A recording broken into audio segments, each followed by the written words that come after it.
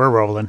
Welcome to the House Dudes podcast, where we invite you to follow us on our journey towards financial freedom using the power of real estate. I'm Jack Haas. And I'm Josh Koth. Here at House Dudes, we believe in a couple key principles. Number one, the best way to retain information is by teaching it to others. And number two, a rising tide lifts all boats. We're not competitors, we're a community. So let's get into some real estate investing. Well, we got Jason DeBono on the line here tonight, and Jason is a self-directed IRA expert. And this is going to be a great conversation because I think this is a topic that we don't visit often enough. And there's always a lot of questions around this, Jason, regarding what even is a self-directed IRA. But to start things off, Jason is the vice president of New View Trust. And you can find out more information and his contact information at nuviewtrust.com.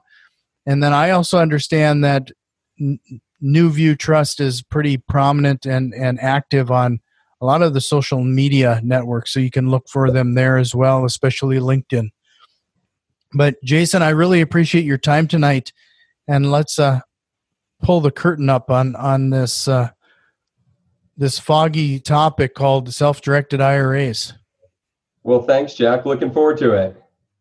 So let's pretend that we don't know anything about self-directed IRAs. We probably should go like at the very beginning. What is it? Let's go bare bones here on this. Sure. Taking it all the way down to its most basic point, a self-directed IRA is really two-part. So first of all, it is an IRA just like an IRA today, right? So there's no uniqueness around the tool of an IRA. What makes a self-directed account unique is the fact that it's held at a custodian that doesn't have any sort of investment offering or any tie to any asset class. So it gives you the full spectrum of investment choices. So most IRAs are held at banks and brokerage firms. Well, they only allow you to invest into what's on their platform: stocks, bonds, mutual funds, publicly traded assets. At New View, being that we're a third-party custodian without any sort of brokerage ties, we allow our accounts to be self-directed into anything outside the stock market. So our customers buy real estate, issue private loans, invest in private equity, all while maintaining the tax advantages that IRAs offer. Sure. This is something that I think is kind of, I don't know if it's hidden or it's just not as prominent in like what a lot of financial advisors would typically offer. Why would you say that this seems to be a very powerful tool and vehicle? Why is this like not as well known? Well, there's probably a lot of answers. I've been in this business for 15 years, and the good news is it's a lot more known today than it was 15 years ago. But you're right. It's still the vast majority of people don't know that it exists. I think the easiest way to answer that is, and again, a little bit of speculation, but a little bit of experience sprinkled in, that there's no incentive for the banks and brokerage firms or the advisors that represent those firms to offer you a product that they don't sell. It'd be like going to McDonald's, right, and kind of looking at the menu and going, gosh, really don't want a burger. I think I'd prefer a taco, and someone behind the counter saying, oh, well, if you leave here, go out the road, there's a Taco Bell around the corner, right? We would never expect that to happen. And it's kind of the same thing. The brokerage houses, the banks, the financial industry, they represent the publicly traded equity markets. And so there's no incentive, albeit financial or anything beyond that, for them to tell you to go somewhere else unless you have a really clear indication of what you want to do and they know how to get you to what you want. Sure. So, you mentioned that the IRAs can be used for the real estate and private lending, that type of thing. Are there other aspects other ways you can leverage it? And with that, on the flip side, are there ways that you really can't use it for? Yeah, the IRS kind of, polices this under what I call the toddler approach. And for those that have kids, you'll understand this. For those that don't, you'll get it when you do. When I say it's the toddler approach, if you think about how we parent, no matter what parenting style you choose, we don't walk around with our toddlers and tell them, you can do that, you can do that, you can do that, right? We don't tell them everything they can do. We do the opposite, right? Don't do that, don't eat that, don't climb on that. And the idea behind it is because if we tell them if we teach them the much smaller list of things they can't do, they'll naturally learn and grow into the much larger list of things they can do. Mm-hmm. And the IRS really, from a code standpoint, tells us kind of treats us in that same toddler approach when it comes to limitations within an IRA. They don't actually say you can buy stocks, you can buy mutual funds, you can buy real estate. Instead, what they do is tell you you cannot buy life insurance and you cannot buy collectibles. They're the only two asset classes prohibited. The other thing they tell us is that we cannot use the money for any personal gain or any personal gain by certain family members. They want us to invest this in a passive way for retirement. They don't want us using it to invest into a business I own today. That would defeat the premise, right? And it goes against the tax advantage growth that these IRA accounts offer. So yeah, rules are pretty simple. I mean, no life insurance, no collectibles, no using the money for your personal gain. That said, you can do just about anything else that you can imagine. Real estate, private loans, and private equity are kind of the three most common asset classes. But we have clients that do tax liens, tax certificates. We have clients that invest in cryptocurrency and digital assets. We have clients that own precious metals. You name it, you can probably do it in an IRA. So, when you say personal gain, in the end, the retirement is a form of personal gain. When you say personal gain, do you mean like immediate, like you mentioned, investing in your direct business? Like it's can you clarify that a little bit? Yeah, exactly like you said. And that is certainly any time the account grows, there's some personal gain, but you don't actually get that benefit until you withdraw the money in your retirement years. The gain is all put back in the IRA. Personal gain would be exactly what you mentioned. It would be taking your IRA, investing it into your business, and now your business is personally benefiting from that infusion of capital. That's what's prohibited, not the act of writing a loan out of an IRA. Your IRA can write a loan to my business. You just can't write the loan to your own business because it's not the loan that's prohibited. It's your personal benefit of that money that they don't want. Sure. So let's talk about your company and how that relationship works. Like if somebody is looking to set up a self-directed IRA, I've actually asked some local financial advisors, and when I brought up self-directed IRAs, I more times than not, and sadly, I get kind of blank stares. Half the time they don't know what I'm talking about. Like, what type of questions should somebody be asking to make sure it's a good fit? Like, because that's a pretty direct and relationship there. Yeah, I mean, anytime someone's holding your money, there's lots of questions that should be asked. So let me start with kind of the role that we provide. So we serve a very similar role to a Charles Schwab or a Fidelity from a custodian standpoint, meaning we hold the IRA, we take direction from the customer, we hold the assets in the account, and we report to the IRS every year. And that's really exactly what Charles Schwab is doing too. What's different about us is we do it in a non-advisory environment, so you've got to make your own investments. And number two, we don't have any restrictions on the asset classes like Schwab does that will custody. So we're a very important piece of the puzzle because you can't do this without a custodian. So you have to have someone that houses your IRA and handles the reporting, et cetera. Some of the questions that should be asked, some of the basic ones are, how long have they been in business? What's their financial strength? How many assets or clients, do they hold in terms of number of clients or dollar value? How are they regulated, right? Like NewView is a South Dakota chartered public trust company. We are regulated by the South Dakota Division of Banking, and we are all of our audits and everything is all performed by them.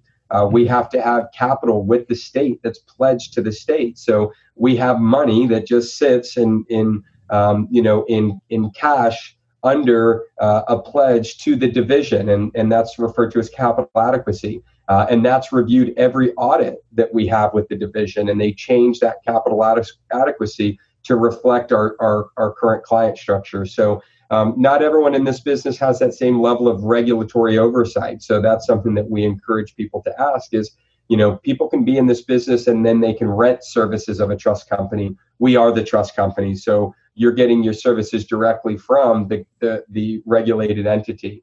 So all of those questions are good. And then beyond that, what's the service offering? Everybody serves customers a little bit different. How much technology is important to you? And if it's important to you, then make sure your custodian is offering that.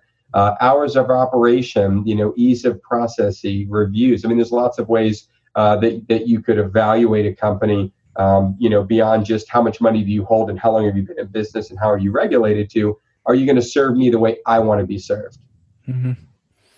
So, you mentioned, that relationship and having that technology in place. Could you talk about how, maybe even walk us through the process? Like, let's say I open up a self-directed IRA and I needed the money for an investment. Like, how does that work? Do I get to just have a check blank and I can write a check for it right out of the account, or is there another process? How does that look?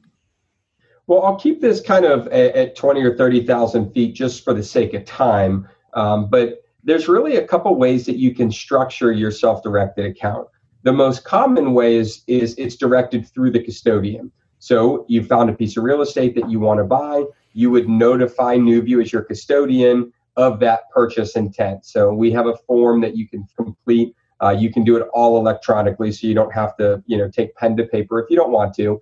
But you would fill out what we call a purchase authorization form. So you would say, "Dear NewView," right? Fill in the boxes. I want to buy 123 Main Street for $50,000. Here's the title company and escrow agent. Here's the realtor, etc. And here's the contract, right? Because you've already gone out and negotiated it. And then we would turn around, we'd sign the contract, we'd send the escrow money, and then we'd work with the title company to get it closed. All of that is part of the process. And there's a natural part of that process that involves you and involves us, so we all work hand in hand to get it closed. The other way that you can structure this is to actually set up some sort of LLC that you personally manage on behalf of your IRA. So in this case, you would direct the custodian to fund the money into the LLC. So instead of buying the property, you'd send your entire IRA balance to the LLC, and then you would, as the manager of that LLC, you would be the one that goes and buys the property. So you don't have to go through NewView for the individual property purchase. It adds a little step, it adds some responsibility, and you may pick up some LLC fees and other things that you would normally not have to pay, but it'll give you that kind of blank check reference that you made in terms of being able to control it. Either way is fine for us. It really is personal preference. Generally, unless somebody is going to be owning more than one or two properties, or is buying investments that are very time sensitive, the LLC doesn't make sense. But if you were going to go buy 2 or 3 properties in a year, or you were going to be moving quickly, then that LLC model can become very attractive for you. Sure. So, can we also chat a little bit about like the different IRA retirement plans that might be available? A Roth IRA, for example, is a topic or a hot, that's almost a preferred or default method these days. Like, are there ways to enable the self-directed IRA with the same functionality, if you will? Yeah, and that's one of my favorite questions, because one of the things that we tend to, we get so caught up from an investment standpoint. Everybody's like, how do I do real estate? How do I issue a loan? And sometimes it's best to step back and say, are you in the right IRA or IRAs, plural? So many people have what they've had, right? I've said to people, what kind of IRA do you have? And they're like, I don't know. And that tells me, gosh, this client doesn't even know if they've already committed to pay the tax, or if they're getting a tax benefit, or, the process should involve really understanding what IRA that you want. So I kind of use the analogy of your IRA is the vehicle, right? It's like car shopping. You don't just go to the parked car lot and figure out what's the one vehicle that you see, and you don't buy it just because it's the same car, right? You evaluate them, what's the difference, et cetera. The difference between the plans, really the predominant one, is how much money you can put in And that tends to vary based on how you earn your money. The second question is do you want to pay the tax up front or do you want to pay the tax at the end, right? Tax on the seed or tax on the crop. So most accounts, with the exception of the Roth, are all paid at the end. So it's deferred. So you get tax benefits to put it in and you pay at the end. The Roth, which is by default really the best account, right? As a general premise, you pay the tax up front, which may seem like it's costing you more, but then all of your growth is tax-free. And that's just a great way to go. There are some exceptions, and you've got to look at your own personal situation. The third thing is what are you saving the money for? We think of IRAs as simply a retirement tool, and that's very true. But there's also a health savings account, which is a tool to use tax beneficial or tax advantage money to pay for your health costs. And then there's an ESA, which is an educational savings account that's a tax advantage way to pay for educational expenses. So, you can have multiple accounts, and it's important that you look at having as many of those as you can. In my opinion, it's very simple. Have as many tax advantaged accounts as you can and put as much money into them as you can, because there's no more efficient way to build wealth than through tax benefits. The investment side is really less important from a standpoint of what decision gets made first. Investing is important, but it's not nearly as important as the vehicle that you choose to invest through. So you brought up a couple things that kind of blew my mind there for just a second. You're the first person to mention the health savings account and the education savings account. Like HSA, that's with the growing costs of healthcare, we're all kind of doing our best to try to accommodate and make sure we have the money for that. When you leverage the HSA and you're applying these funds and investing for your HSA, you mentioned earlier we can't use that for self-benefit, but is that kind of an exception to the rule in a little ways, because you're kind of using the proceeds there to pay your medical bills, aren't you? Like, how does that work? Yeah, so when let's start with an IRA. So really, the money in an IRA accumulates tax advantage, right? Tax-free or tax-deferred, depending on what type of account you chose. And you become eligible to take it out at retirement, 59.5 without penalty. You can use the money for whatever you want, right? The rules say you've got to hold it till retirement. That's the deal. With an HSA, there is no time horizon. The deal that you make is you won't take it out for personal use, or you'll pay a tax and penalty. But you can take it out anytime, so long as it's for a qualifying medical expense. So they don't view that as personal benefit. Same thing with the ESA. When you withdraw money out of your ESA, there's no time constraint, so long as it's being used for qualifying educational expense. So these accounts have different purposes, and the timing of your or distributions is based on what you're using the money for. So only an IRA has a time constraint of 59.5. HSAs and ESAs aren't time contingent. They're actually use of fund contingent. So at any point, you can withdraw out of an HSA to pay for qualifying medical expenses 100% tax-free. And then same thing with an ESA. You can withdraw at any time to pay for qualifying educational expenses 100% tax-free. Sure. Okay. Well, that's really interesting. That's a new piece of information I think we've all have missed. So, let's say we're talking about investing in real estate. One of the benefits is the tax benefits of holding real estate, is the depreciation schedule, for example. Does that type of benefit then impact or directly benefit? How does that still benefit me, or is that reserved tax purposes for the IRA? And am I even making sense there when I'm asking here? Yeah, you sure are. And one of the big benefits of owning real estate is there are lots of tax benefits, and certainly depreciation is one of those. But keep in mind that depreciation is a discount. It's a discount against other tax liabilities you may have incurred. In an IRA, you lose depreciation. And while that sounds like a bad thing, you lose it because you don't have any tax to offset it against. It's a better trade-off. So depreciation is great because you have tax liability. But if you could choose depreciation or no tax, you'd choose no tax every day of the week. So you're not losing depreciation. You just don't need it any longer. But that said, we do believe in true wealth building is really looking at your different ways to buy a property, determining where it fits best. So I kind of refer to this as where you want to get to in your wealth building, journey is where you have retirement accounts. Maybe it is a Roth and an HSA and an ESA, but you also have investable funds outside the account. And the real beauty is actually looking at the investment first, validating it's a good deal, and then determining from a tax standpoint, what vehicle does it belong in? So I'll give you an example. If I had an investment that I was going to make into a single family piece of real estate, right? And this thing it was a probate property, a divorce property. It was incredibly distressed. It was in a great neighborhood. Man, I knew this thing was going to be very short term and I was going to make a quick bit of money on it. Well, I wouldn't want to own it in my personal name because depreciation doesn't matter if I sell it inside of a year, right? So I've got this big liability. Well, that fits so nicely in a Roth because if I buy it for 100 and sell it for 2 in 8 months, it's 100% tax free. No matter how many tax schemes you use outside the IRA, you're never going to wash away $100,000 of short-term capital gain. You're going to pay some tax on that. So in an IRA, I pay none. But if I'm looking at another investment, and let's just say I'm going to be a passive investor into a multifamily syndication, right?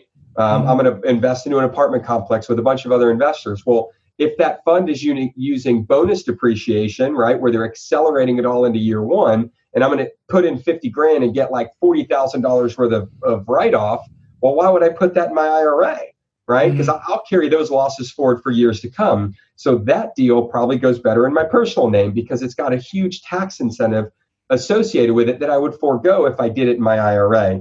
So when we talk about these deals, really success is not being a great investor. Success is evaluating each investment on their own and then deciding which vehicle is best, personal, IRA, HSA, ESA, whatever other entities or structures exist, and then plucking them into the right one. Sure. So, this is something that I'm going to put you on the spot here. Is this the type of thing you just talked about there? Is NewView and yourself, are you comfortable giving that level of advice when somebody comes to you and says, okay, this is the investment I want to make? Are you comfortable telling them, we can put it in there, but you would probably benefit better by this option or that option? Or yeah, so we do not provide any advice. That's our business, okay. And it's our legal obligation as a self-directed custodian is we are 100% non-fiduciary, non-discretion. So that means all investment decisions are up to you. We're happy to have discussions about things to consider. So if you were to ask me that, my comment back would be, well, Jack, first of all, I don't give investment advice, but I can tell you this, in an IRA, you forego depreciation. So if there's heavy depreciation on this asset, right, it starts to look less attractive in an IRA. Whether you do it or not and what you do with that information is up to you. We're strong believers in the team approach. We can't be custodian, attorney, advisor, accountant, right? And if we were, we wouldn't be good at all those roles. So, we encourage clients to go seek the professional guidance they need based on the transaction they're trying to complete. Some are very simple and straightforward, and they don't require a lot of moving parts. You're going to buy one property, the money's in your IRA, you don't want to own it personally. It doesn't really matter from a tax standpoint. It's a flip of the coin, right? You're really not doing this for any reason other than you just don't want to be in the stock market in 2020, right? You'd rather own a rental property. When those decisions are already made, then really you don't need all this extra stuff. Where that sort of extra tax and legal guidance can come into play is as the complexities of your investment get more grand, or you start having more disposable money to invest, and you got to now start being a little more strategic. In any case, it's worth the money to make that investment, to seek the professional guidance. As they say, if you can't afford the attorney, you can't afford the deal, right? So there's some truth in that, although I think we all would agree not every transaction requires a full-blown legal opinion. But when it does, it's worth the money to do it, for sure. Sure. No, I appreciate you being that open about it. I mean, I understand exactly what you're saying, but I think you nailed exactly what I was looking for. Because you were at least open to talking about situations in an abstract form versus fending for yourself to a certain level. I mean, give me some historical background at least. Sure. So with that, I've consumed quite a bit of your time here tonight, but I wanted to call out a couple things. So again, if they want to talk to you, Jason, they were going to definitely find you through New View Trust website, newviewtrust.com.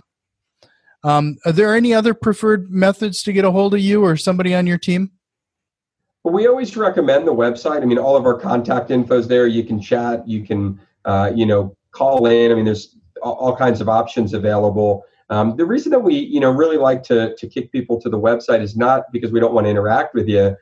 We actually find that if you go on the website and do a little digging and take on with so much educational content that's all free, that we prefer to have the discussion that's a little bit more pointed. It's just a lot deeper of a conversation. So, but that said, if you have questions and you need answers and you don't know where to go look, pick up the phone and give us a call, and we're happy to help.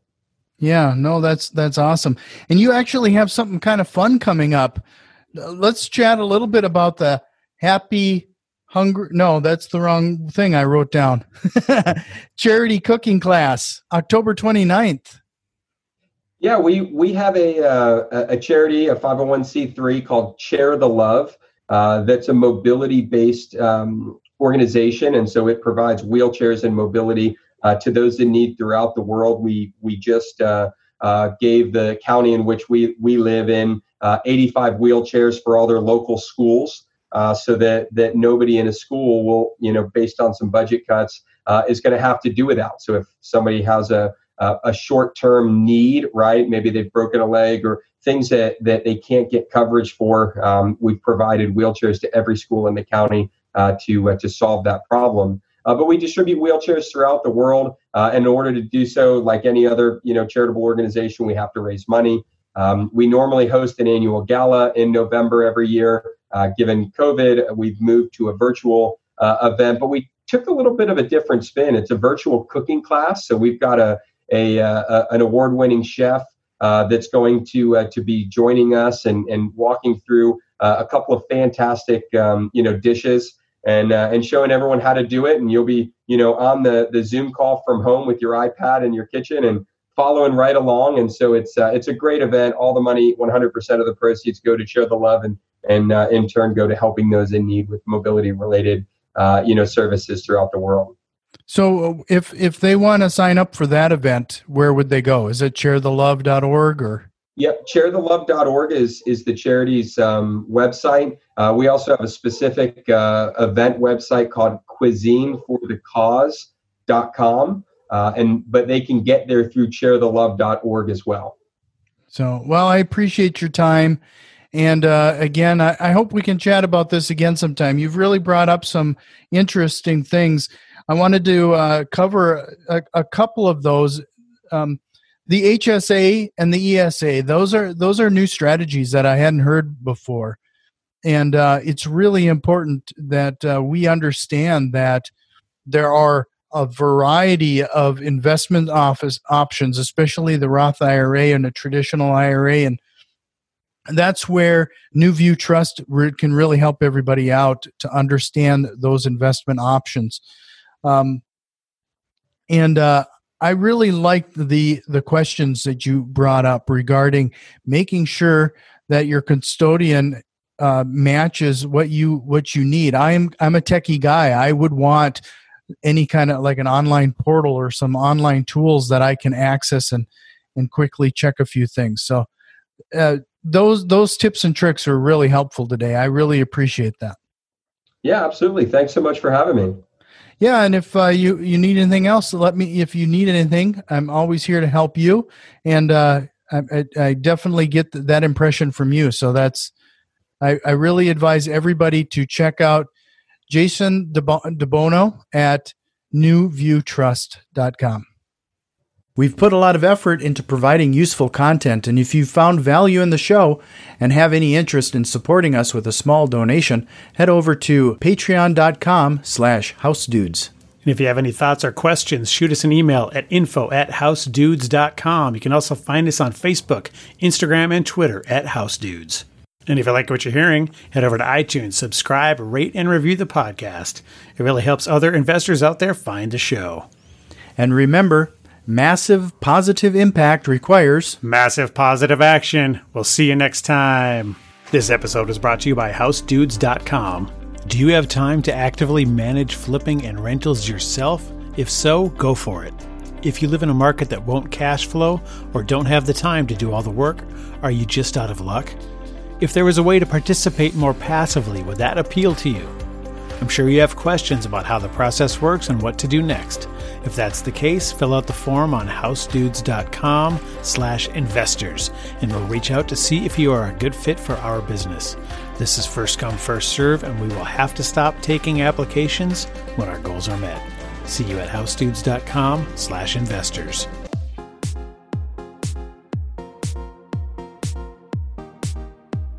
I don't like to tell a man what to do with his money, but if you ain't investing in property, then you're dumber than a dummy. I'm not dumb. I'm smart. Well, buy property. That's my advice.